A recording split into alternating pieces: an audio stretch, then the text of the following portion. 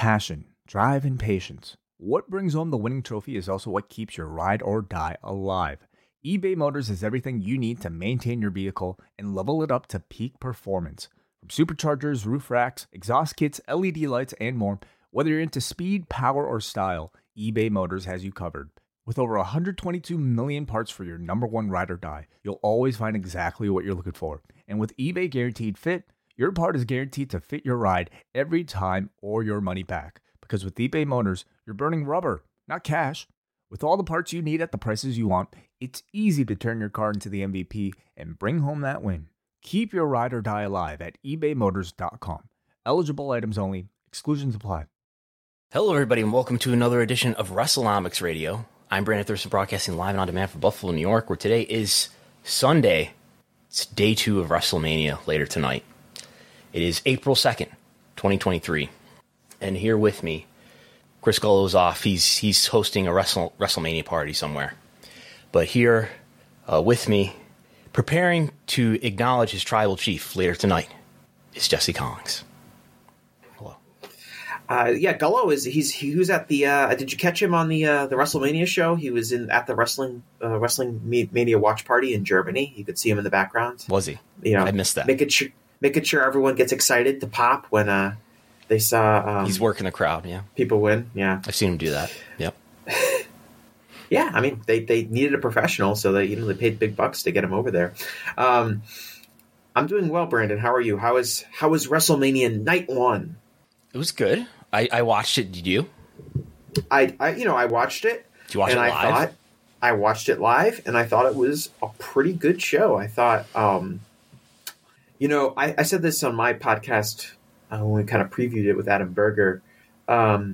This felt like the first WrestleMania in a long time that felt like WrestleMania, in the sense it felt like they had a lot of different stories that they had built up, and they were going to culminate at WrestleMania. And so there was going to be like a payoff for a lot of these things. And with all of the matches on night 1, I think for the most part, the right person won, and they gave the finish kind of the crowd wanted. So it felt like there was a real positive vibe, both with the kind of build that they had for these stories and how they ended up finishing off these stories. And the last 2 matches were really good. I wouldn't go as far to say like there were like any match of the year contenders on the show, but I thought those last 2 matches were really strong matches. You're speaking, of course, of the big tag title match and Pat McAfee versus The Miz. I kept saying that during my review when I was talking to people. I was like, yeah, the last 2 matches were great. And it's like, whoa, you thought Pat McAfee and The Miz were great? The last 2 advertised matches were great. And then outside, I thought the opening match was kind of bland, and I thought the women's 6-woman tag wasn't very good. But other than that, I thought all of the matches were at least good, and some of them were pretty good. Yeah. So I thought it was a good show. If you look at the cage match rating, it is at 8.87. Usually, shows that are doing really well, they'll moderate a little bit as the additional votes come in, as probably the more enthusiastic votes come in first. But this is a really highly rated pay-per-view on, certainly at least on WWE scale. We would have to go back to, comparing this current rating. I mean, Elimination Chamber did an 8.1, so this is above that, and it probably ends up above that when it settles down. Yeah, I think I gave it like a 7 out of 10. My only real issues with the show would be just like the pacing of the show, which was pretty bad, especially. And I'm scrolling all the way back to 2018 here, and I still do not find a WPLE that is higher than the current rating of this one on Cage Match. And plus, you have to think I think like Clash of the Castle, which I see now is an 8.24.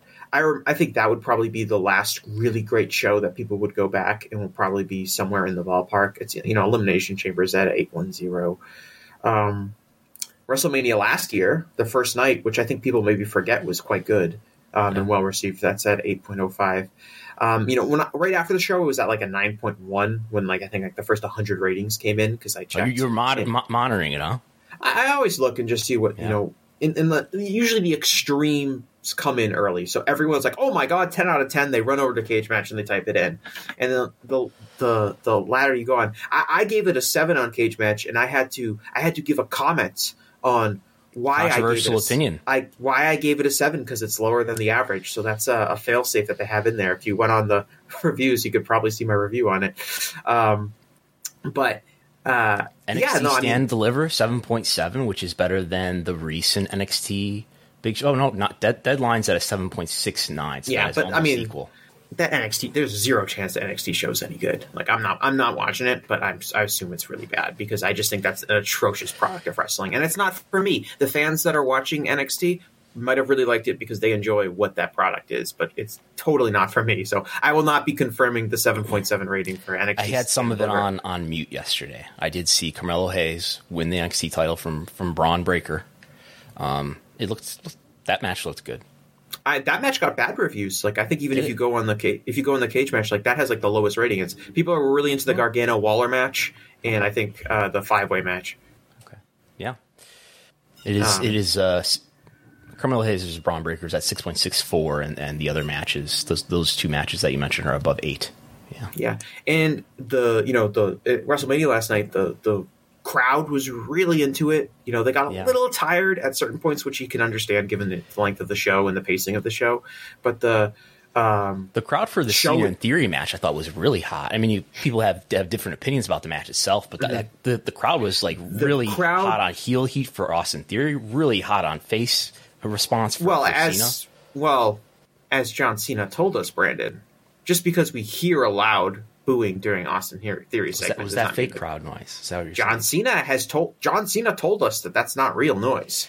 Why would I believe it? It sounded real. It didn't sound like the usual canned noise. I agree. I think that there was a lot of heat for like Theory's offense. I thought Theory did nothing in the match, really. Like I thought he was like he's okay, but his offense was basic. It was a someone described it to me as the first ever dark house show, or the first ever dark house show main event to ever be the opening match at WrestleMania, because it was very much a by the numbers. John Cena's someone's going to get some heat on John Cena. He's going to come back. He's going to hit his signature moves, and then he's going to get he's going to go for the pinfall, and he's going to lose. He's going to slip on the banana peel, or the heels are going to cheat to win. I thought the crowd was really into Cena. Like I think they just wanted to see Cena come out, do his signature moves. And they had Austin Theory go over, which in the long run is the right decision. I'm not bullish on Theory's like potential as a top star. But outside of that match and the women's match, I think the women's six person match, I thought every other match was above average. The Dominica Ray match, I didn't think like had a lot to it from like a in-ring standpoint, but obviously had really good heat, and the fans were really into seeing Ray get his revenge and just be Dominic. And the video package and the entrances for that match were excellent. But the 4-way tag team match I thought was a very good match. Logan Paul versus Seth Rollins, I'm a little bit probably lower on than most people, but I thought was again a very entertaining match for what it was. And the last two matches, the Charlotte Rhea match was way better than I thought it was going to be. I thought it was really important because that match didn't have a great build, had kind of an awkward heel babyface dynamic. And I think there was a lot of pressure on Charlotte to go out there and kind of show people why she's pushed as hard as she is, which I think there's been some contempt for sure. And going out there and just having like a really excellent match was really important. And the main event I thought was I thought they tried very hard to have like an epic, incredible, can't believe everyone's kicking out match. And I don't think it quite hit that level, but the crowd was really into what they were giving them. And the finish was very satisfying. And I heard Brian Alvarez say that when he was leaving the arena, everyone was still like happy and vibing, which is very different than previous WrestleManias where everyone like solemnly walks back to their car. So I guess that, they gave the people what they want, which was, I think, important. And hopefully for WWE that continues on night 2. And I guess I feel like it will be another strong show. It could be tonight. I expect Reigns and Cody could be a really dramatic Reigns match. I think it'll be similar to the Cody in the Sami and Kevin versus Usos match. I mean, the Usos basically used a Roman layout for their match, which is like, we're going to beat the crap out of Sami for a long time. We're going to go really slow. We're going to talk during the match, and we're going to build it all up for this big comeback. And I think that will probably be a similar match. And I think the crowd will eat it up. And Bianca Belair versus Asuka could be good. And I expect Lesnar and Omos to be short. you never know what you're going to get with Edge's latest epic. But Edge and Balor to me is kind of like a wild card because there's a like I'm probably not going to like that match just because the way it's structured. I'm probably not going to enjoy it, but I think it can go one or two ways in the crowd. It can be like this awesome match that the crowd is eating up, or it can go like really long and be really melodramatic and kind of sucks the wind out of the match. But yeah, I think night 2 it should be. It could be as good as night 1. I guess it could be better in a way, but it doesn't seem like it's going to be necessarily worse. Is Cody going over? Cody going over tonight? I think Cody does go over. If I had a bet on it, I do think that it's possible that Roman wins, which is good in the sense of like for dramatic purposes. It means like those near falls and stuff like that. People are going to be into. I don't think a lot of people thought Sami Zayn and Kevin Owens were going to lose, and that kind of factored in. Like I think the Usos hit their finisher and they went for a 3 count at one point, and the crowd just didn't even react at all to Sami's kicking out because I think they knew. I think there's a little bit more skepticism for the Roman Reigns Cody match, which should make it maybe more exciting in the building. Yeah. Okay, we'll talk about the business of WrestleMania now. If you want to put in a super chat, we'd be glad to have your comment or question, and we will respond on the air. Let's talk about attendance first. Because now we have not only the WrestleMania attendance, but also we have the SmackDown. But so WrestleMania night 1, the most recent count on night 1. If I look at my other spreadsheet here that I have open, I don't know that WrestleTix has put out a final count for night 1, but the latest count is, you'd think I have this ready, is 67,282. They're night 1 and night 2 are very close. They're both at about 67,000 tickets distributed. So they announced some unbelievable number. Here it is. Whoops. Here it is. 80,497. That's what they announced on television. The Miz did. But it's about 67,000 tickets out. That probably doesn't include suites. It is much higher than last year. They're going to end up with, about 134,000 probably tickets distributed, which will be 4,000 higher than last year's 130,000.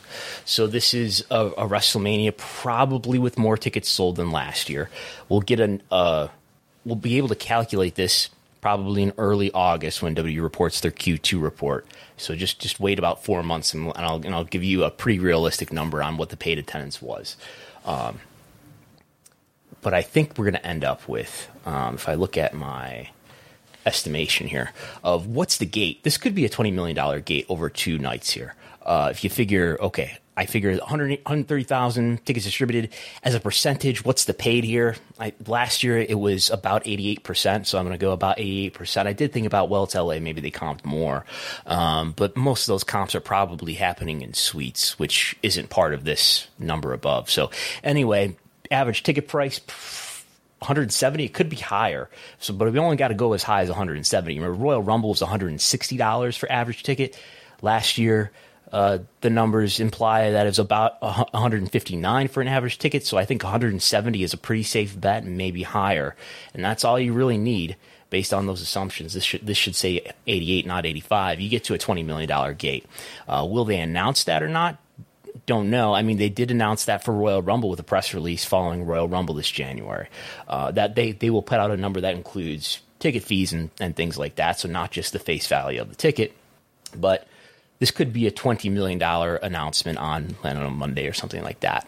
We'll see. But that would be the biggest WrestleMania combined number ever. Of course, WrestleMania in 2016 was $17.3 million all by itself, one event. And that this is not going to come close to that.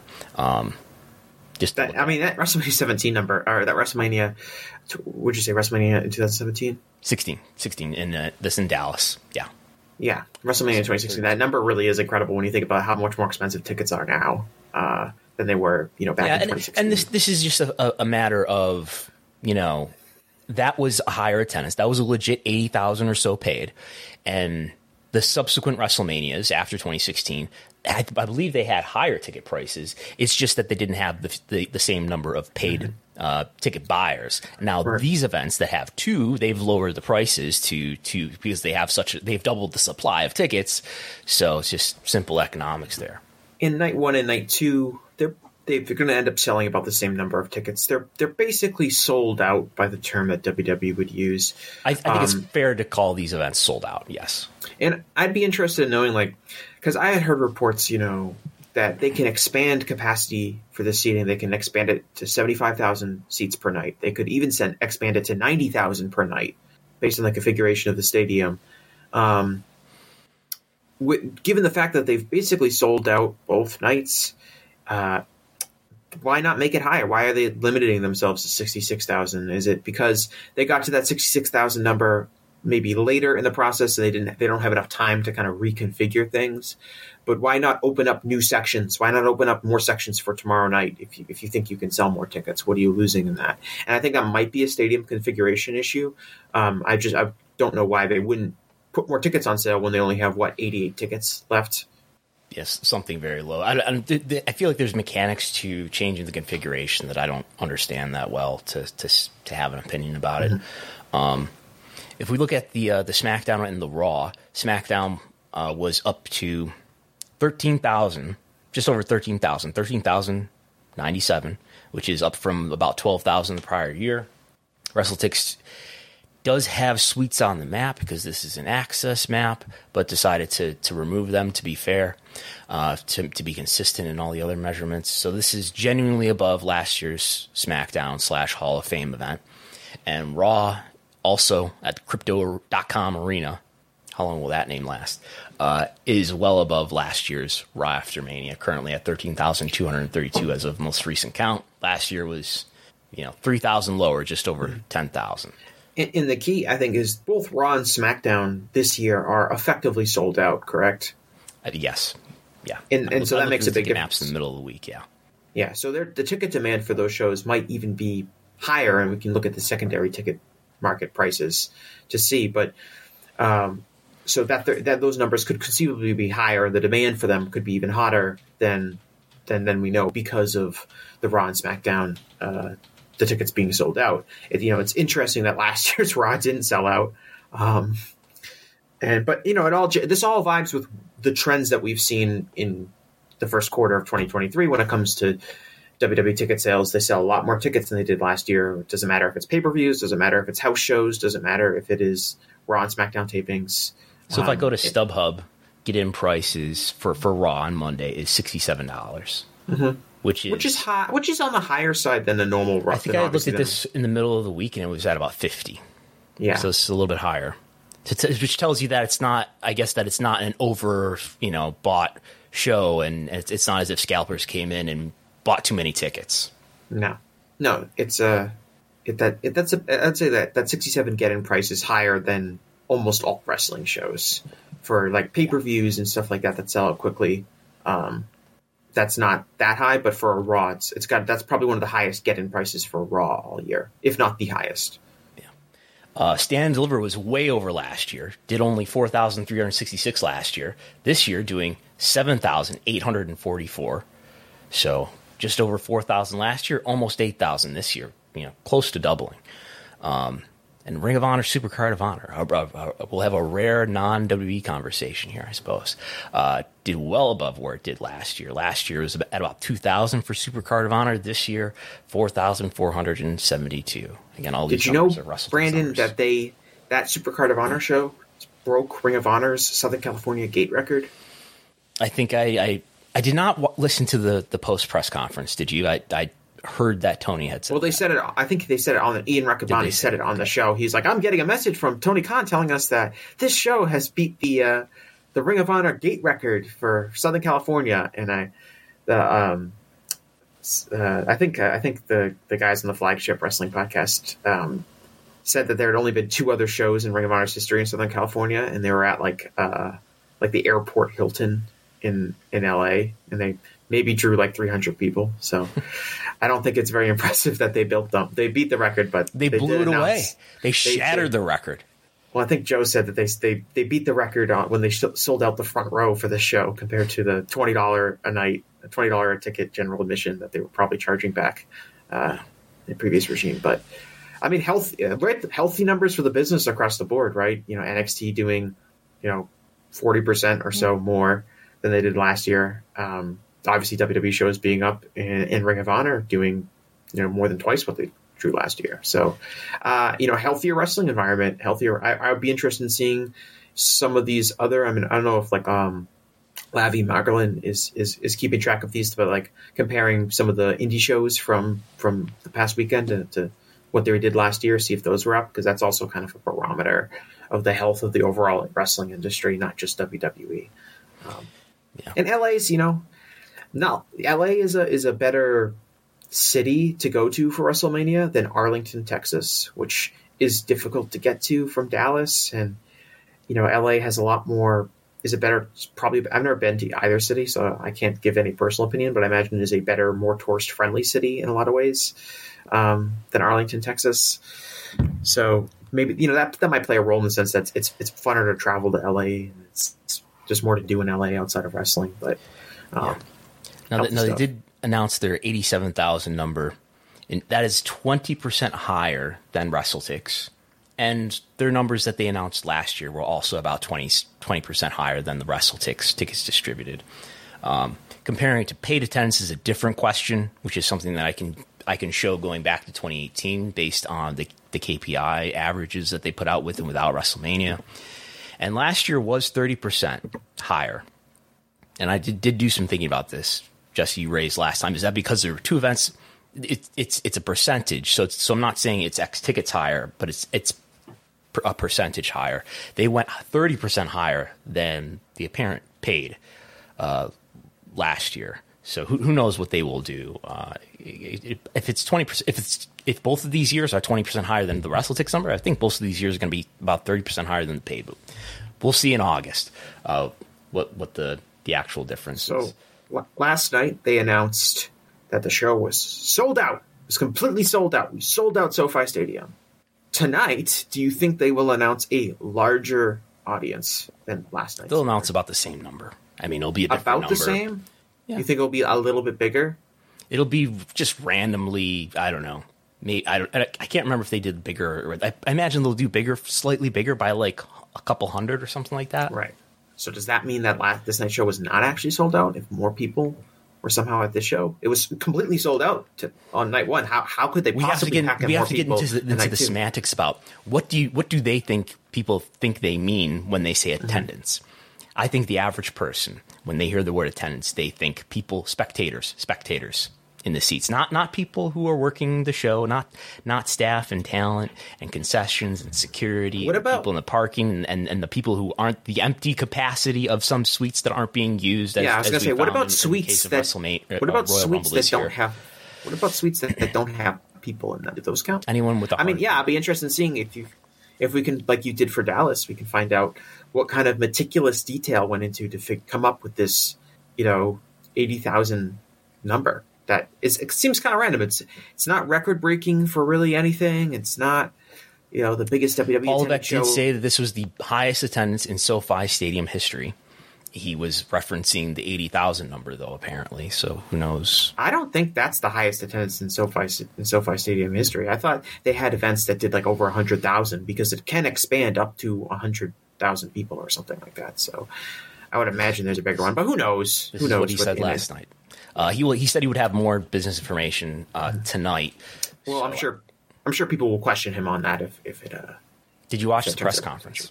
I didn't. I had a recap of it and thought that was a good use of my time to not watch it. He took 5 questions. I didn't think. I thought most of the questions were okay, but nobody asked him. We saw reports that Vince McMahon was in Gorilla. What did he contribute to this WrestleMania creatively, and what's he been involved in? We see that he's an employee again, which brings us to our next topic. He was what? Well, PW Insider reported that he had his own office. The office was near Gorilla. That he had a headset on. That he was giving instructions. So I mean, he's with Vince is back. Like, he's back in charge. He's doing creative things. Now, is Triple H got final say? Is Triple H doing the day-to-day build of everything? That could very well still be true, but Vince is back in a creative capacity within the company, and I imagine he's going to be at most, if not all, Raw and SmackDown tapings and pay-per-views going forward. Well, no wonder the show was so good then. We'll just pick the stuff that was good. It was what Triple H did, and the stuff that was bad, that was what Vince did. I'm sure that's what happened. That's the case. So the stock price is up to $91, which is higher than it's been lately. It's among the highest prices in the history of this stock, really. There was a really wild period back in 2018 where it got above $100 briefly. But this is a very high stock price in the history of W stock price. $91 per share. What does that mean? It means the market value of all shares is roughly $6.8 billion. $6.8 billion as of the close of the market on Friday. And this is going into a WrestleMania where I imagine there's going to be a lot of people from various companies, including perhaps Endeavor, perhaps I saw Light Shit is talking about Amazon being a dark horse to be a buyer for WWE. Who knows if people representing the Saudi government, the Public Investment Fund, may have been present and may be present tonight. Who knows? TV renewals are coming up with the exclusive windows beginning this weekend for NBC Universal's Raw, for Fox's SmackDown. Perhaps the Murdochs are present. Perhaps people representing Comcast or NBC Universal are present. But in interesting filings, I was perplexed by these late night filings that hit my inbox on, I believe it was Thursday night.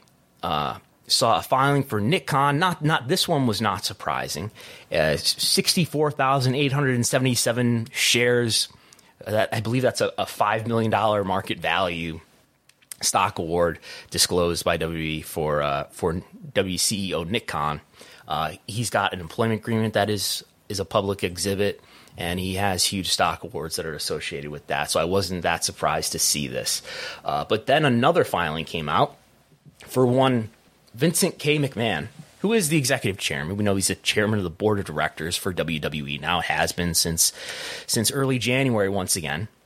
But it is very normal for members of the board of directors to get stock awards, and the logic is that you want your members of the board of directors to have some shares so that their interests are aligned, and that's part of their compensation.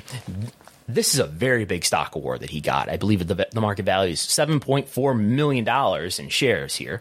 Of course, Vince already has 37% or so of all shares. But here's some more shares, 52,902 of them, about a $4.7 million market value.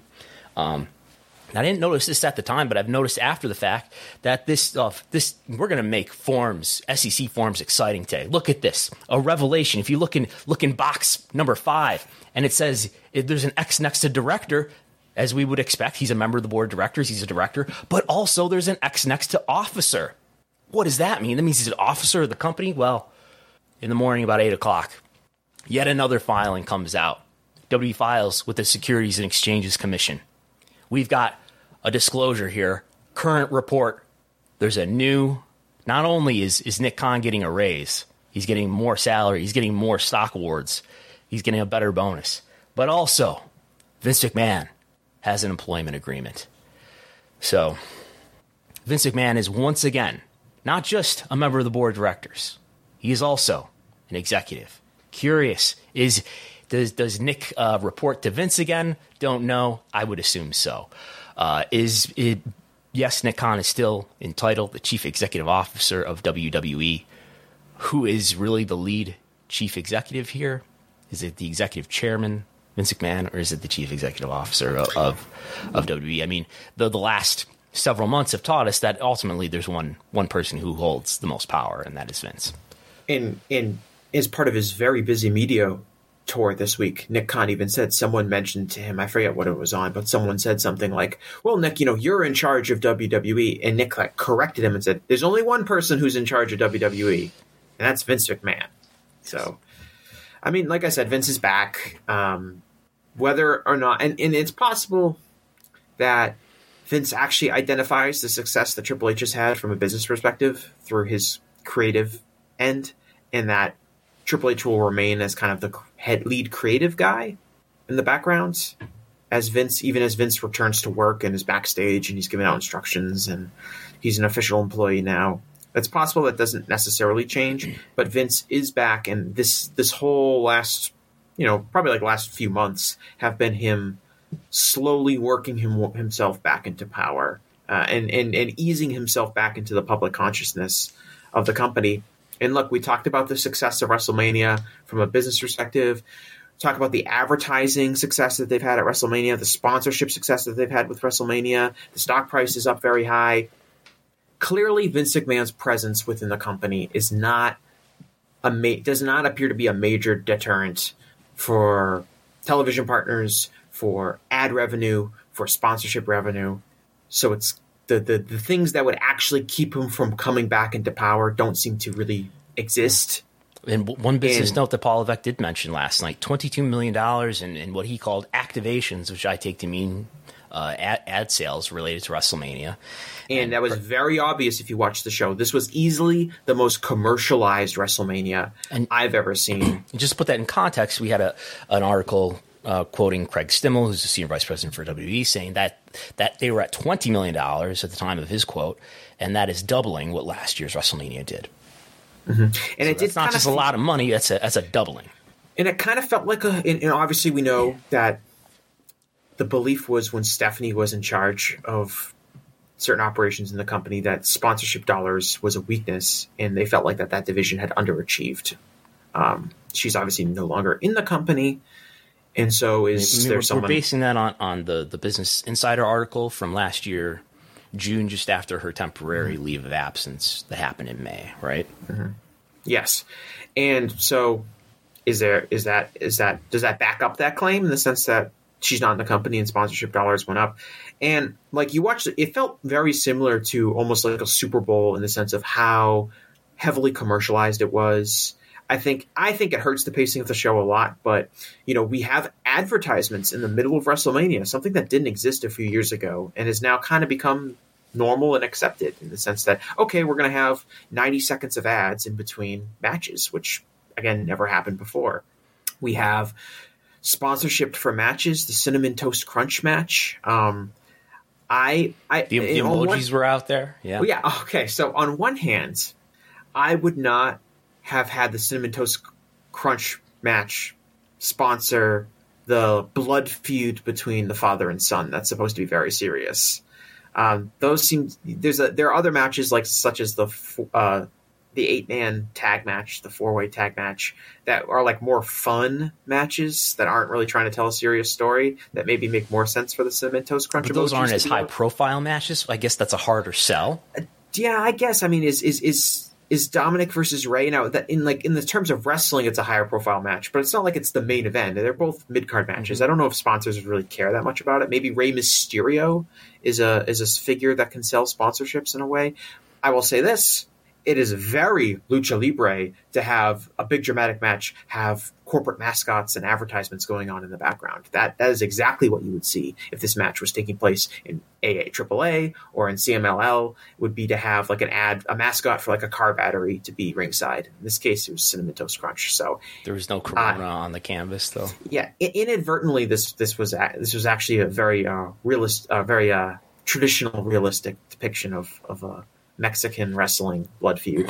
I did think at the end of the main event, when suddenly an Intuit TurboTax logo appeared on the screen, I thought they were cutting away. I was like, you're cutting away to commercial now? But that was just like their stinger going into a replay.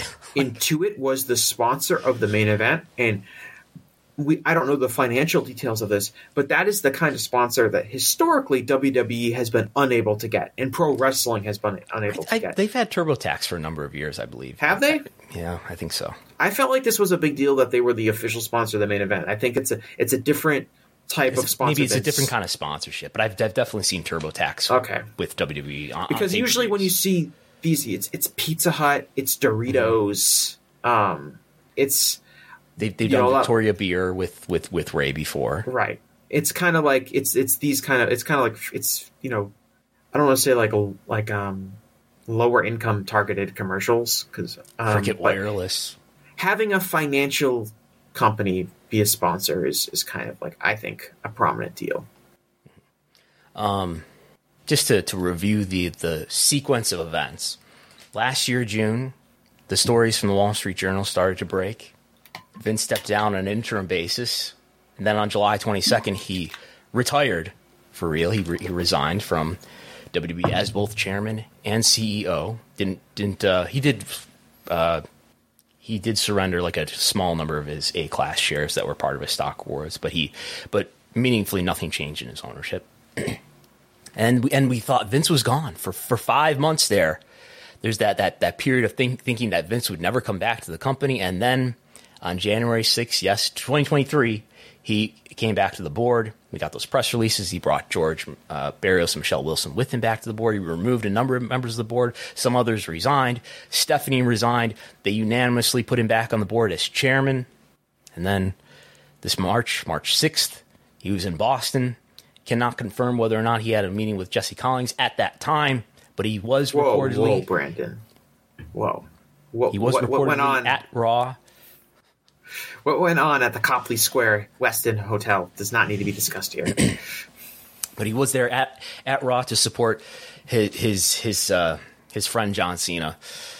Maybe he was in Gorilla, maybe without a headset. In any event, then on March 29th, that is Thursday, right? That's when his employment agreement was agreed to. And it is retroactive, by the way. It is going all the way back to the beginning of his return to the company. So he's going to get back pay is how I take it. He's going to get back pay for this time. He needs that. That's something that will really make or break him. Vince McMahon, in terms of his income, too, by the way, he has something like almost 28 million shares. WB pays a dividend, as some publicly traded companies do. If you hold their shares, you get, in WB's case, you get 12 cents per share that you hold. So you do the math. Vince is still has gotten, even in the time where he was more removed, he's still getting $3.4 million per quarter every 3 months because of his dividends. But anyway, you're going to say? I was just going to say, well, he paid back, the company $17.5 million? That's true. Recently? That's true. He paid for the investigation.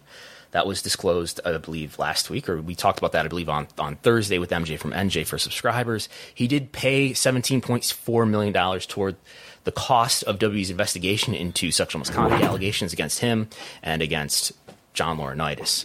And we've kind of seen a shift, as far as, especially if you wanted to examine Nick Khan interviews from Vince's just stepping down to now, if when someone ever asks him a question about what's Vince doing, he's kind of gradually increased what he will tell us what Vince is doing as far as what is Vince actually doing.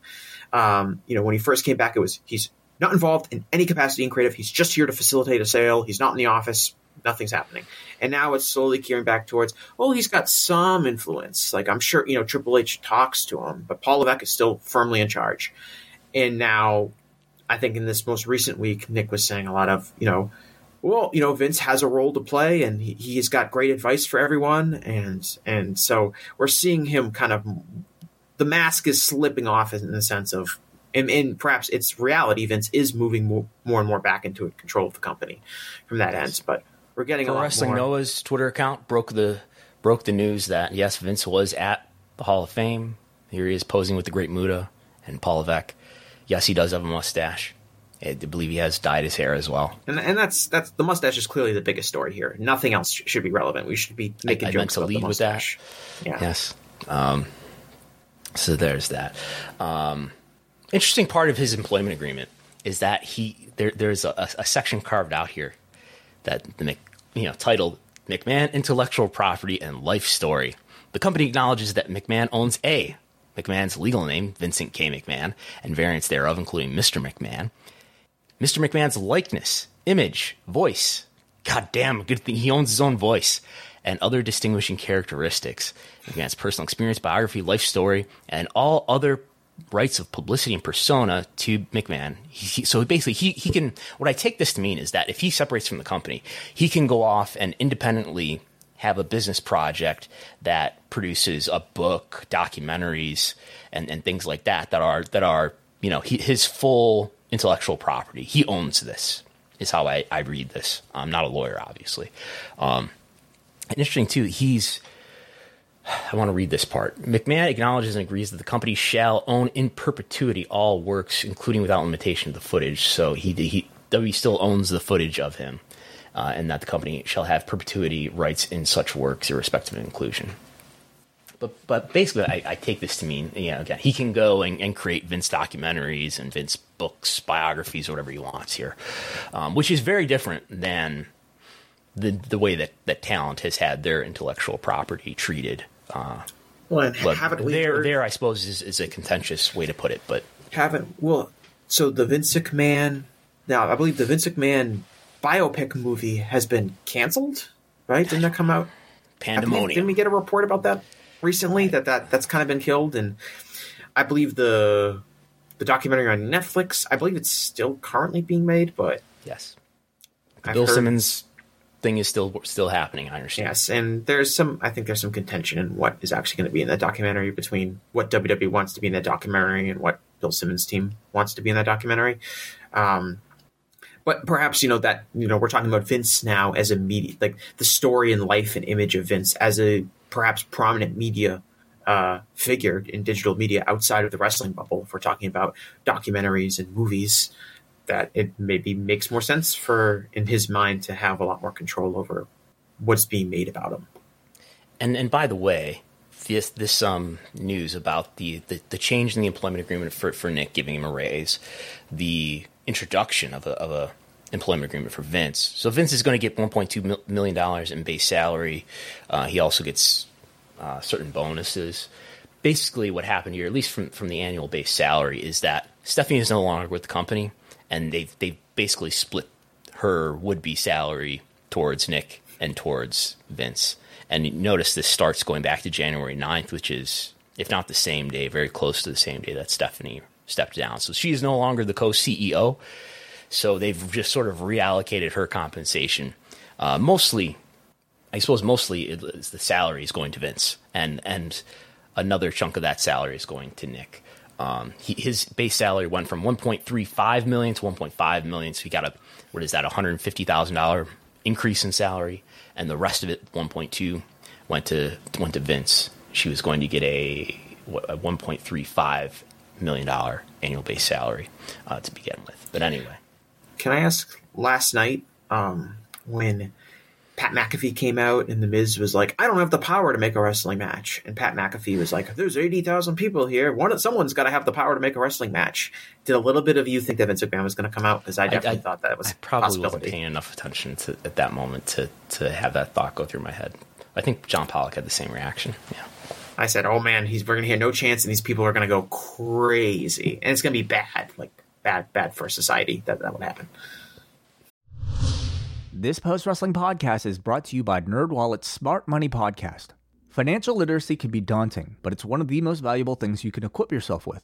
On NerdWallet's Smart Money Podcast, their trusted financial journalists offer easily digestible, conversational discussions on topics like balancing your portfolio. If you think an ETF is one of Cena's 5 moves of doom, this show might be for you. Planning for your tax bills this April, so you don't have to worry about a visit from Erwin R. Shyster. And putting away more money for retirement, because unlike most wrestlers at the end of their careers, most of us should only plan on retiring once. Listen to NerdWallet's Smart Money Podcast on your favorite podcast app. Future you will thank you. Okay. By the way, there's a Patreon, patreon.com/Wrestlenomics. You can get my almost daily TV ratings reports. We did a Wrestlenomics Thursday 30, Wrestlenomics 30 with MJ from NJ. We talked about all of the Nick Khan media tour. We've got a little bit more to talk about because a little bit more has happened since then. But you also get access to the viewership spreadsheet, the big spreadsheet with all the WWE and AEW and other wrestling companies' TV ratings data and the slides to this podcast. There's also some exclusive reporting that happens there. And we had one this past week, the W Backlash news. That W is getting, when you total it up, $1.8 million in government subsidies to bring Backlash to Puerto Rico. A $1 million subsidy and an additional $300,000 value in kind that is related to the value of using the venue when they go to Puerto Rico in early May for SmackDown and for the pay-per-view Backlash itself.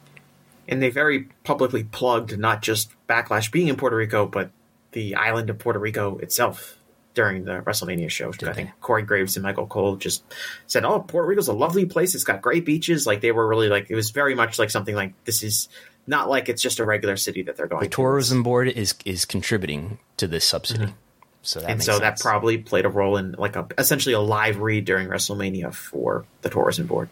Yes. So you can read that on the Patreon. You can also log into the Wrestlenomics.com website and read that way too. All the paywalled stuff is integrated into the website. And that is happening. Bad Bunny was on commentary. Bad Bunny will be hosting. And we can see the tourism board logo here. The convention, I forget the name of the organization, but the government entity that is helping pay for WWE to be there, which is what is the name of that organization? The Puerto Rico Conventions District Authority. All right, now are these public? Are any of these like public companies? And like, who then? If they're public, who is subsidizing them? They're government organizations in Puerto Rico. The Puerto Rico Conventions District Authority, and I got a quote on the record from their executive director, Mariela Vallanes, I want to say, and she said that yes, the government is paying $1.5 million in subsidy and $300,000 in kind to WWE to bring them. So the people of Puerto Rico, and in broader terms, the people of the United States are funding this WWE event, correct? Wherever wherever Puerto Rico is getting their government revenue from, the government's paying for it. Yes, MJ. I don't know what the taxes are like in Puerto Rico. MJ has a super chat. He just brought that up. Same thing. Yes, he says, "Is Puerto Rico? If Puerto Rico is paying for this event, is that U.S. taxpayer dollars paying? Also, is this direct to consumer?" I would say that this is business to business, right? This is sort of a business partnership between just as the on a much larger scale, the Saudi government relationship is a business to business partnership. And I imagine that Bad Bunny is wrestling on this show. I would expect so. It was teased during WrestleMania. Based on the press conference, somebody did ask Triple H in the press conference, is Bad Bunny going to be wrestling? And he gave like a funny response and funny reaction. And, I think he just didn't want to spoil and make an announcement before they, do the angle. Yeah, he said something like, if he wants to wrestle, we'll be more than happy to have him, or something like that. And I think, obviously, watching the finish of the Dominic Mysterio versus Rey Mysterio match, it looks like they're probably going to have a multi-man tag match between Judgment Day and then Rey and the LWO, the Latin World Order. It's back. Right. But when it comes to, so W is doing these site fees, and this is something that I think we have seen increasingly, and we probably will continue to see increasingly in the future, is that it's not just that they're going to go to various cities and sell tickets, but that they're going to get, as I imagine they did for WrestleMania, as I believe they probably did for Royal Rumble in San Antonio.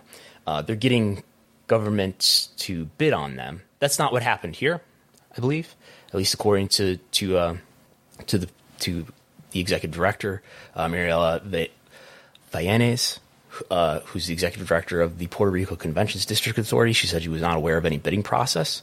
But when it comes to Clash at the Castle in Wales, there was some sort of government subsidy there, and Nick Khan talked about that in an earnings call. And I'm still waiting to get some additional information that I may or may not get from the city of San Antonio. They've sent some of that information to be reviewed by the Attorney General in Texas to see whether or not that information satisfies a certain exception in their public records law so that they don't have to release it, because it involves, I believe how they phrase it, is competitive bidding, and they intend to bid on events for San Antonio in the future, so they're seeing if the Attorney General will approve of an exception there so they don't have to release that to the public.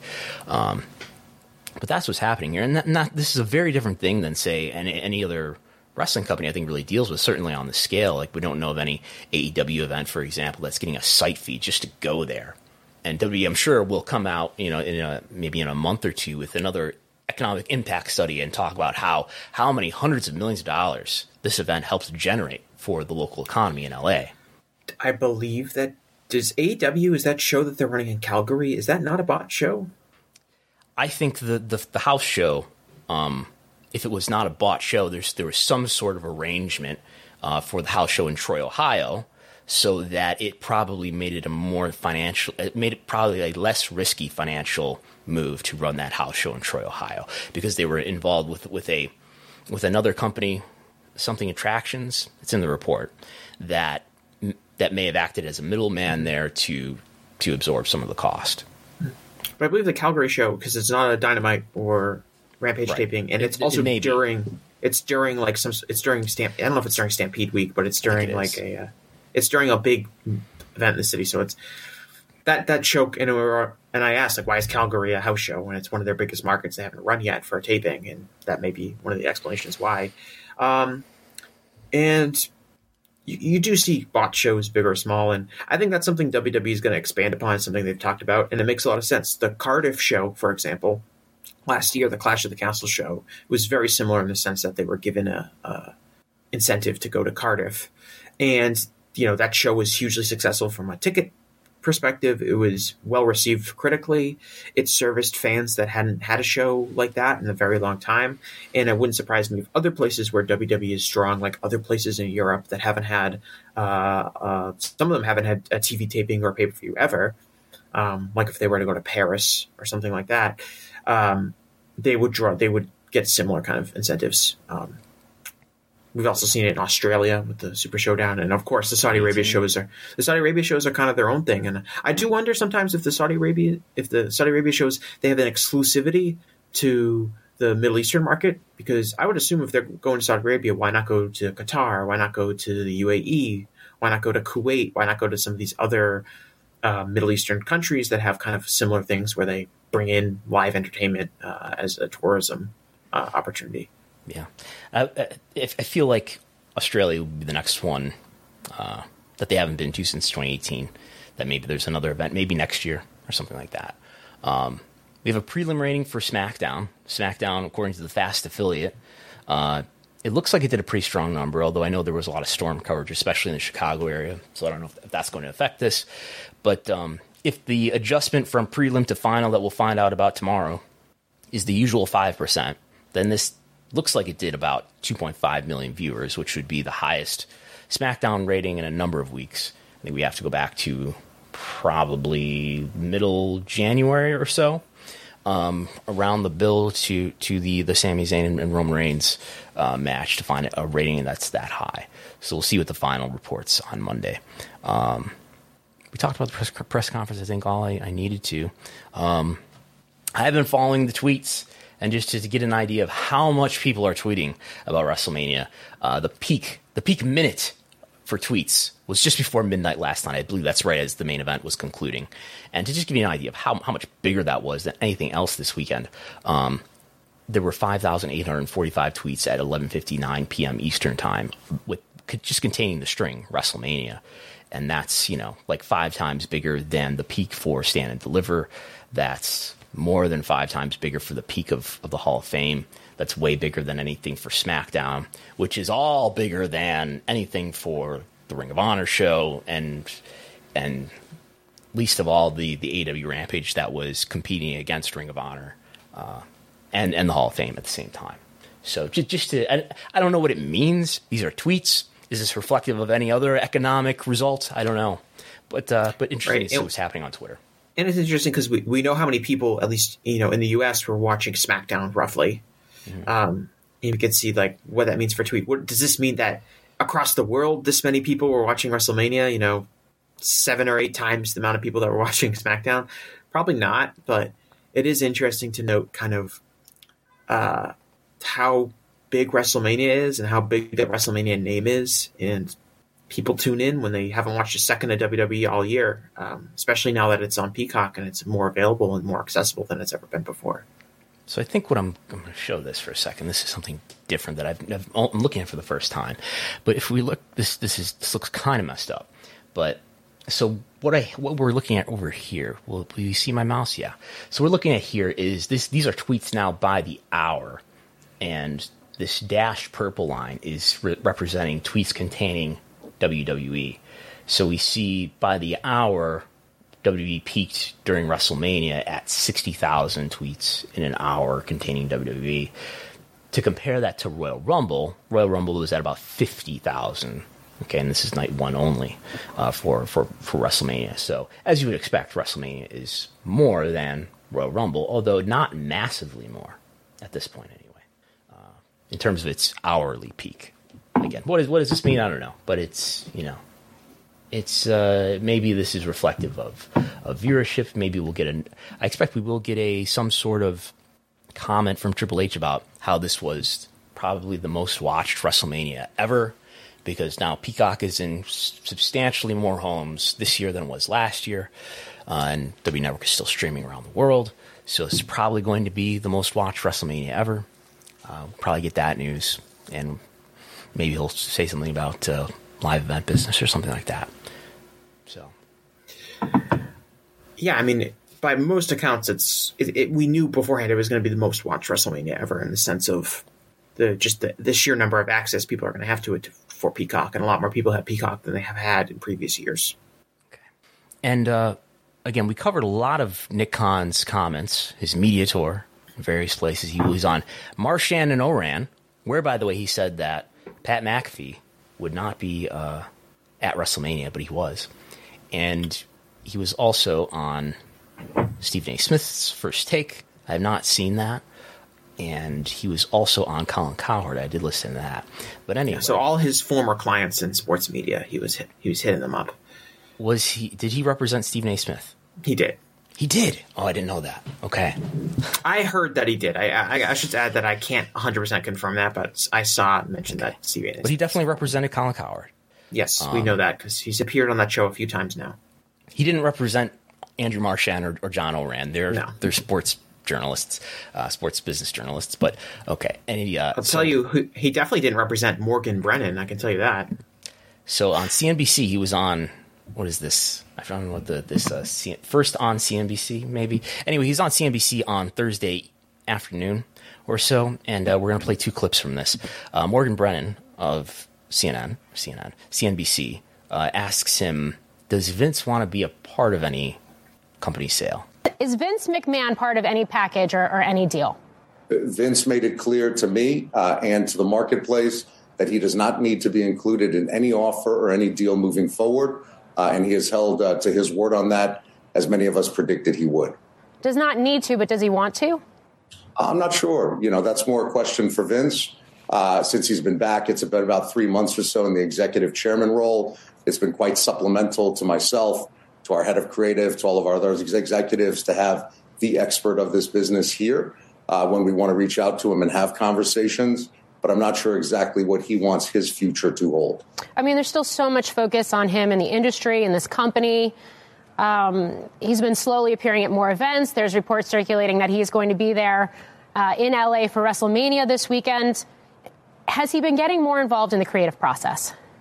No is the answer to that. But are you going to be there this weekend at WrestleMania, or are you passing on this one?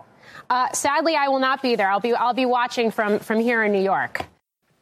So he's not sure. Nick is not sure if Vince wants to be part of a deal. I guess they just haven't talked about that. Although Nick did say that he visited Vince and stayed in touch with him during his sabbatical from the company. But not sure if he wants to be a part of it. Everyone that's going to interview Nick Khan or another WWE executive, please take notes about what Morgan Brennan did. Because in that 6-minute interview she asked way more interesting questions than almost any of these other Nick Khan media appearances that I've seen. She was also one of the people on with him, I believe, back in January when he was on with David Faber on CNBC, and she was also asking some very pertinent questions on that one too. Get more? Yeah, I mean, So something that I thought was interesting was she asked him, like, well, how many bidders do you have? And he declined. Multiple? He declined answers, and But then I think Morgan asked, "Is there multiple bidders?" And he said, "I can't really say." Mm-hmm. Well, I think it's probably only the safe legal thing to not get into detail on that, because I guess why if there are multiple bidders, you could say there are multiple bidders legally. I think I don't know. My guess would be that if you end up saying, yeah, there's a lot of interest and there's multiple bidders here, you end up not making a deal, and then there's there's more teeth maybe to a class action lawsuit. Yeah, I mean, I could very much see him being advised to not get into that. Right, I guess, but I was thinking that I was wondering if that tells us anything about if there are multiple bidders or are there not. It was kind of, it seemed like, I'll tell you what, it seemed like we'll discuss that for a second. When it comes to bidding, what's going to happen here, I believe, is that towards the end of April, there's going to be multiple bids. Yes, I believe lots of companies will make bids. Will they make bids that Vince wants to take is another question. Just like when I think when it comes to TV rights renewal, there may be lots of companies that make bids, but they'll make bids at like, okay, what is this really worth to us? And they'll make some bid that W's just not going to take. That if for some reason none of these other deals work out, well, they can go to that one, I guess. So I think there's a lot of companies that are investigating the value of WWE and what they would be willing to bid. And I believe there'll be a deadline for bids probably towards the end of this month. But as far as really serious bids, I don't know there's going to be more than the Kingdom of Saudi Arabia. Right. Because it seemed like a few weeks ago we've had this discussion, right? Especially post kind of Ari Emanuel's comments about Endeavor not really being that interested in pursuing WWE. That we had kind of hammered Endeavor down. will probably make some sort of bid. What's it going to be? Right. Will it be a truly competitive? Will it be a truly competitive bid? Yeah, Comcast may make some bid, whether or not it's even $6.5 billion. I don't know. Mm-hmm. And so we kind of had deduced that the realistic buyers of WWE seems like the Kingdom of Saudi Arabia and maybe no one else. And it does seem like this week, from a media perspective, there was a huge effort on WWE's end and a huge effort on Nick Khan's end to get out there and say that we have bidders. We're very pleased with the process so far, and that there are a lot of people who want to buy us. And what kicked this off was Nick's appearance on CNBC with David Faber, where David Faber. There was no Nick Khan appearance, I should say. It was David Faber reporting on the air that there's robust interest. That as we've heard, there's talk that private equity and the Saudis and Endeavor, Reverse Morris Trust may be interested. And we talked about this on Thursday with MJ from NJ. I don't think that David Faber was really saying anything that was really new, other than reviewing things that are similar to what we've reviewed a number of times. That okay, these are the most sensible suitors here. And right. I didn't get the sense that he was truly reporting any new information. Right. He mentioned I think he mentioned Liberty, One Media, and some other parties. And Liberty. Right. There were all those articles that came out, and here were 8 possible people who might want to buy WWE. Maybe it's Amazon. Maybe it's Disney. Major names in the sport, which sounded to me like Dwayne Johnson, which would That's be what I heard, Capital. Yeah. That he said that as well. So he didn't really elaborate on what he actually knows. So that's how I interpreted that. Is he that close to it? I don't know enough about David Faber's personality reporting on stuff or saying things. Is he a guy that just says things for entertainment purposes because he's on TV? Is he someone that really is nuts and bolts and only reports the absolute facts? I don't know, but I kind of interpreted it the way you said, which is that it's not really anything new. It's more of just examining. There are logical partners out there for WWE if they wanted to pursue them. Okay. And then Morgan Brennan asked him about Stephanie McMahon. Stephanie McMahon, who resigned as her father returned to the company earlier this year to help negotiate those rights in that sale. Why did she leave? Do keep in mind, Stephanie was on a leave of absence when we called her. It was Vince and I who called her together to ask her to come back from that leave of absence to fill in at the time as the interim chairperson. She then became the co-CEO, as you just articulated, and the chairperson of the board. She did phenomenal work across the board. And when Vince came back, I think she went back to what she was thinking of doing on the leave of absence. She stepped down. She and I remain in touch. She seems to be in a great place. Is there any scenario in which, sale or no sale, she would return to WWE? It's a question for her. We'd certainly always love to have her as part of WWE, but the time would have to be right for her, and I'm not sure that she's there yet. So is she going to come back? It's probably not the right time yet. It's conspicuous that Stephanie left right before the news, a month before the news broke about Vince. Stephanie left again. Stephanie came back to replace Vince, and then Stephanie left again when Vince came back. Right. And Nick presents this as like Stephanie basically filled in for Vince when he was gone and when he came back. It was okay. She didn't have to fill in anymore. And she didn't necessarily want to be there at all because she had already left the company kind of before Vince's scandal broke.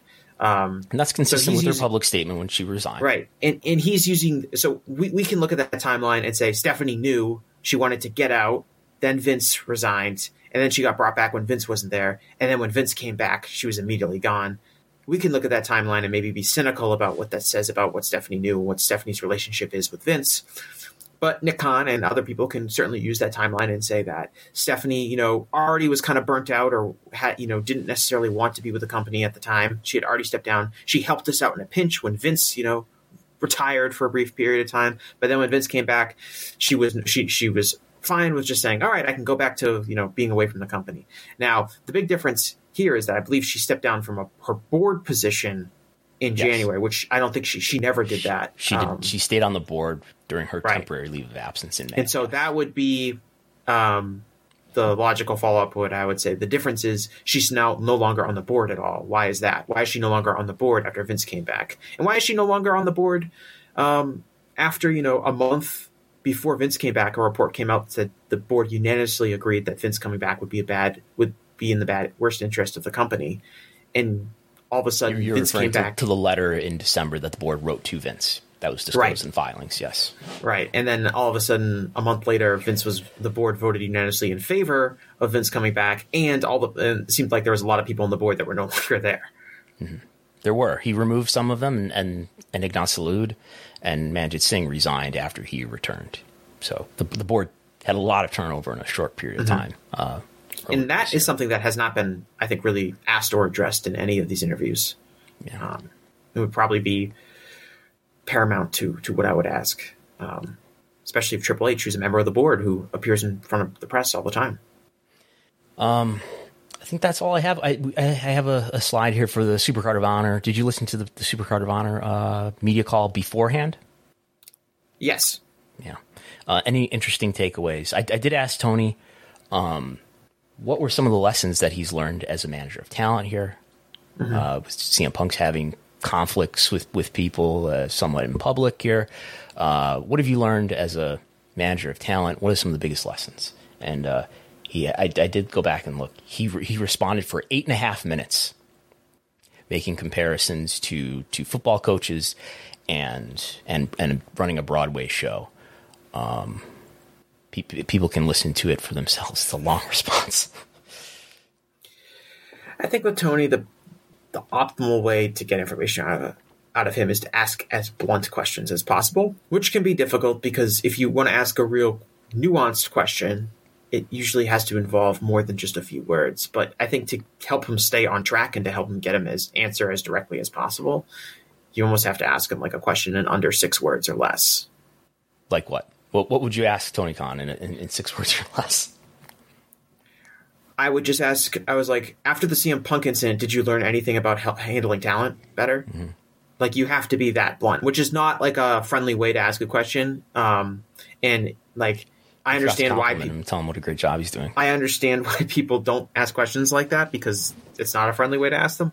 But I think, and I think this isn't like necessarily because Tony is like, dodging the question necessarily. I just think this is how I've listened to a lot of these pressers and I've attended them, and this is how he answers questions. He gets downhill. You almost to keep him on track, you cannot ask him like any question that involves that much open-ended discussion. You have to ask him as blunt as possible.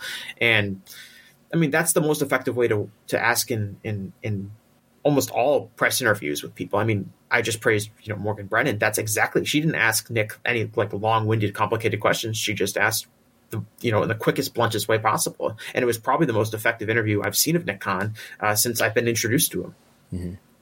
And I imagine that being a CNBC anchor gives you some security in that, like, first of all, she's an experienced television journalist who's good enough and successful enough to be on CNBC, but that you're on CNBC and it's a value for WWE to have access to CNBC.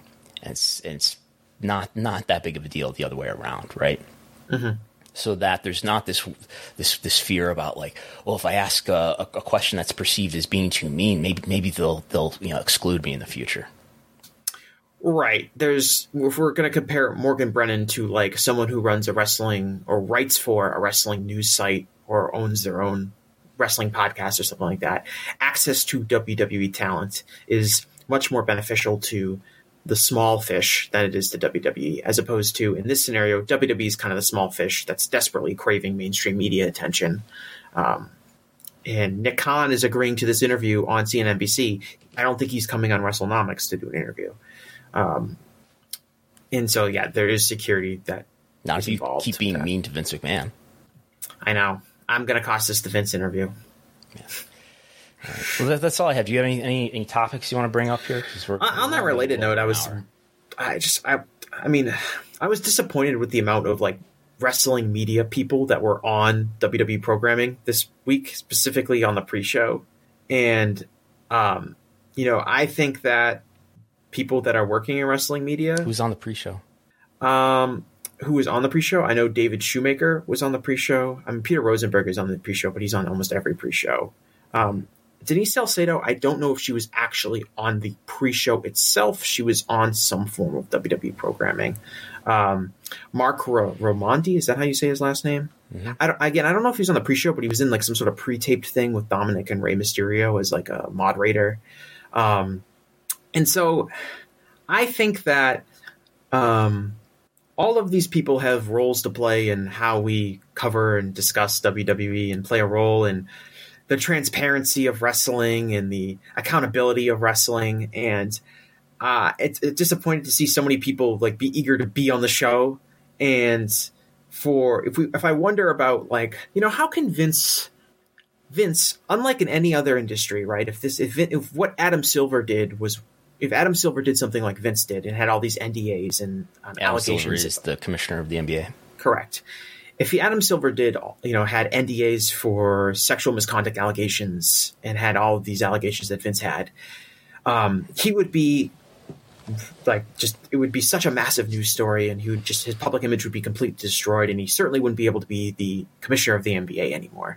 But Vince is able to do all of these things. And, as we've discussed earlier, he is coming back into power, and it doesn't seem to really impact anything in WWE in a negative way. And fans don't seem to have a problem with it, and advertisers don't seem to have a problem with it. And now he's back in control of the company, unrepentant, unapologetic, hasn't been punished at all except for a 6-month fake retirement. And I wonder how come Vince can get away with this and other public figures who are in similar positions in other large-scale entertainment entities like the NBA? How could they never get away with it? And a lot of it comes down to the media doesn't take it that seriously. And so when I'm watching these pre-shows and I'm seeing this, I'm thinking so many of these people would rather quickly, stop what they're doing to be on the show. They'd put down the pen to jump on to be a member of the WWE universe and to be a member of the WWE media team and to have their face on a Peacock pre-show. And because we have so many people that are motivated like that, and someone like Mark Raimondi, like he's with ESPN, which is like that is someone who MMA too, I believe. Yeah, and that is a WWE. WWE would want to be on ESPN. That's someone that doesn't. ESPN doesn't need to have WWE, just like CNBC doesn't need to have WWE. And yet, all these people are willing to kind of compromise their perceived integrity and value when it comes to being, unbiased or objective analysts of WWE and the company and Vince in order to just be on television. And one of the reasons I think that Vince is able to kind of get away with all of this, and not just Vince, but so many other, really negative behaviors that exist throughout the professional wrestling industry. The reason that people are able to kind of get away with that, and the reason the pro wrestling industry is not held to the same ethical standards as other major entertainment industries starts with the media not covering it, not taking it seriously. And I just, there's nothing I can really do about it.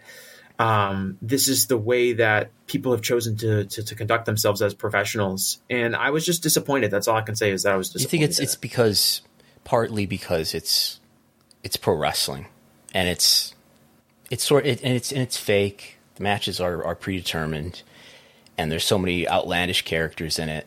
and it doesn't fit neatly into sports or into entertainment media coverage.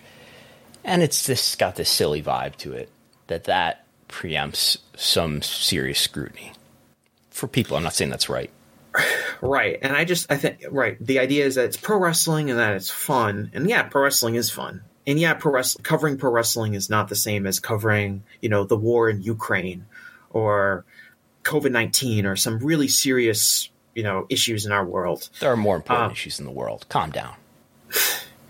But, right, if you're going to be doing this, I don't know, I'm totally at odds with the idea of, like, if I'm going to be doing this, I'm going to do this with the utmost pride and integrity of how I approach these journalistic practices in the way I approach by journalism now, which is very seriously and, at a very professional level. I like to think so. And it's disappointing to me to see so many people just be like, yeah, there's nothing wrong. David Shoemaker was on the Press Box, which is his own media press podcast on The Ringer. It's with Brian Curtis. And Brian Curtis, who's very, very good, was interviewing Shoemaker about what it's like to be in the wrestling media and how is that different than regular media. And Shoemaker told a story about like being at the press box. I don't know if it was at Wrestlemania or maybe it was an AEW show, but it was in like a press box at a major event. And like something happened and all of the reporters cheered and they clapped and they were, chanting along like in the crowd. And there was like a steward inside the press box who's normally, seeing sports reporters. And they were like aghast at how, emotionally into the wrestling event all these reporters and media were, because that's not the way that sports media would conduct themselves in a press conference. There's very little interaction like that, and how that's kind of like unique to pro wrestling media, and it absolutely is. But I don't see that as a good thing. I think it allows applauding in the press conference last time. I think it allows people. These people are in awe of WWE, and they're in awe of Vince, and they're in awe of the wrestlers, and that's not a great way to cover pro wrestling. And it really compromises a lot of like the role that journalists have and access people have to the professional wrestling industry, which is to require to allow for a level of transparency and call for accountability when negative transgressions happen. And that just doesn't happen in pro wrestling. And maybe those people just have a lot of respect for powerful people like Vince McMahon, and maybe you just don't have enough respect for those kinds of people. And this is true. Maybe you just don't have enough respect for power, Jesse. Right. And this isn't that true. This isn't any different than any other industry in the sense that there are political reporters that act the same way. There are sports media people that do act the same way when it comes to these things. But in those industries, there's plenty of other balanced reporters that don't conduct themselves like that. And the people who do conduct themselves as kind of fanboys or fangirls or whatever, those people kind of stand out for that. But in pro wrestling, we have so few real serious media coverage. And it's very disappointing to see people like David Shoemaker, who's working at The Ringer, a major media source, and Mark Riamondi, who's working at ESPN, again, another major media source. Those people to enjoy being part of the show in a way that they probably wouldn't if they were covering a real sport. But because they're covering fake pro wrestling, it's deemed okay. And I think that's one of the reasons why fake pro wrestling has as many ethical issues as it has compared to other major sports. We have some super chats. We have another one from MJ from NJ. I may be late to this, but how many main events of a pay-per-view have featured a tag match in WWE versus AEW since 2019? Have any AEW pay-per-views featured a tag match in the main event? In the main event? I'm trying to think. I can think of... I don't think so. I think AEW is very... That Young Bucks and Hangman and Kenny tag match was not the main event, right? That wasn't the main event. And AEW was pretty protective of the world title match being the main event. I think the one time it wasn't, they had the lights out match between Kenny Omega and Jon Moxley at, I think that was Full Gear in 2019. I don't think they've main evented a show. I'm trying to think. There was like the Lucha Brothers versus Young Bucks matches. Like they had a cage match, I think, at All Out, but that wasn't the main event. So I don't think so. Wasn't that the main event for All Out 2019? That's possible. All Out 2019. I'm scrolling. The last match, was Chris Jericho and Adam Page to determine the first champion. It was second from the top, the Lucha Brothers and Young Bucks ladder match. Was that a ladder match? I don't know. Anyway, it was second from the top. Yeah. So, and WWE, I'm trying to think, but I assume De La Muerte is the ladder match. Okay. Yeah. WWE, I believe, has had tag team matches in their main events. I mean, the first WrestleMania main event was a tag match. Right. I'm trying to think since 2019. There was one where I think Roman was in a tag match against. It was like Roman and the Usos versus somebody on like a B pay-per-view last year, maybe. Mm-hmm. The Rock in John Cena versus The Miz and R-Truth was famously the main event of Survivor Series. The Shield matches, I think, were the main events of certain shows that they were on. I'm trying to think since 2019, there has to have been. Because they've done things like Hell in a Cell matches, like with at the Hell in a Cell pay-per-views. And I'm trying to think, though, if the one in particular really stands out. But I'm sure that it's happened. I doubt it. I would have to look through every. I mean, you could look at any Survivor Series, right? If they were doing the is War Games a tag team match? I don't know. It's not really a tag team, but it's not. Yeah, it's not a 2-person team. Right. The Survivor Series matches would be the same thing. Yeah. Okay. We have another one from Bob the Builder, one of our childhood heroes. Off business question: do you think the way WWE booked Cody Rhodes the past year can entice AEW wrestlers to join WWE when their contract is up? I think that definitely helps. It shows that, well, if at a minimum, you don't have to be afraid that we're going to bury you just because you're in AEW. We're not going to treat you like Dusty Rhodes. We might treat you like Cody Rhodes. Not that Dusty Rhodes was in AEW, who's in Crockett, and they put him in polka dots. Yes, I think it's a great selling point to AEW talent that not just in how obviously they've handled Cody so well, but they promote him so hard as an individual star, which AEW and it comes down to the way Tony Khan books and the way that they utilize their roster. They just don't promote people like that. Like you could say they did that with CM Punk, and maybe they're doing a little bit with MJF. But WWE really hammers home the individual star aspect for their, 3 or 4 chosen biggest stars. And so Cody can be on Raw and he's doing something in all 3 hours of Raw. He has a match maybe in one, maybe he has a backstage promo beforehand, then he has something else. Like they present Cody as an individual gigantic star in a way that AEW doesn't present individual gigantic stars. It's just not the way they book. And so even beyond just, okay, yeah, they push Cody and they're going to have him in the main event of WrestleMania, but more of just like how he feels like a big star. That's something that I think AEW could maybe learn from WWE if they wanted to elevate their individual talent, would be to push a few of their individuals even harder than they do. Okay. And I think we have one more at the moment.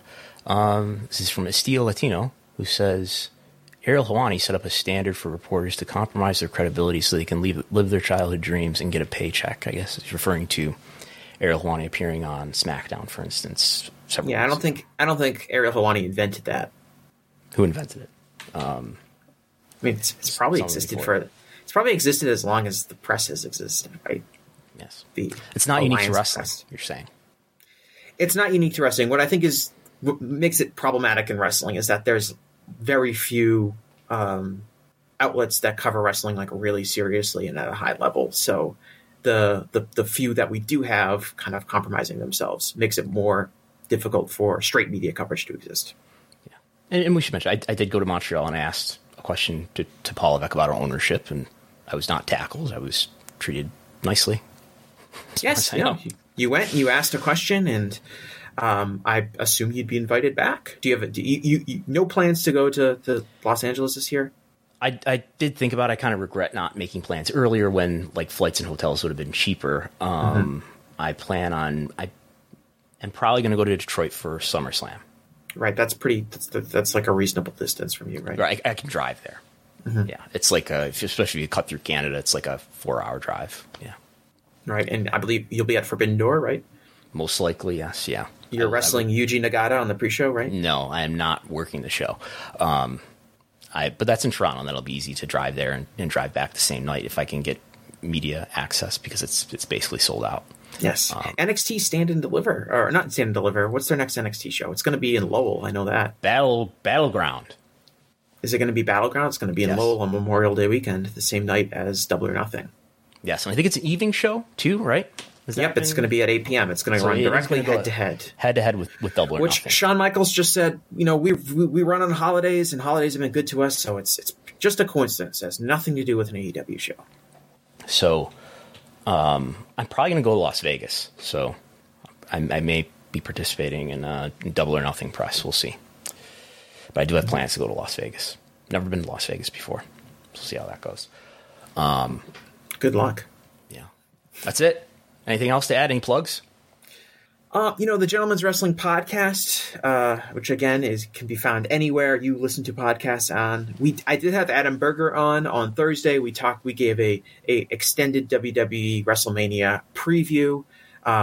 Kind of just gave I called it a brutally honest WrestleMania preview. I just was trying to be as blunt as possible with my opinions on things. It's probably outdated by now. Unless you want to listen to us talk about night 2, then you obviously still can. But I know that one would have a shorter shelf life than other episodes we've done. But you can find that show and listen. If you want to hear me talk more, you can certainly listen to it anywhere you find your podcasts. Okay. We will be back Thursday with a podcast for subscribers only. And then we'll be back, as always, on Sunday, each and every Sunday, 11 a.m. Eastern. I expect we'll be back with Chris Clow then. Thanks for listening, and we'll talk to you next time.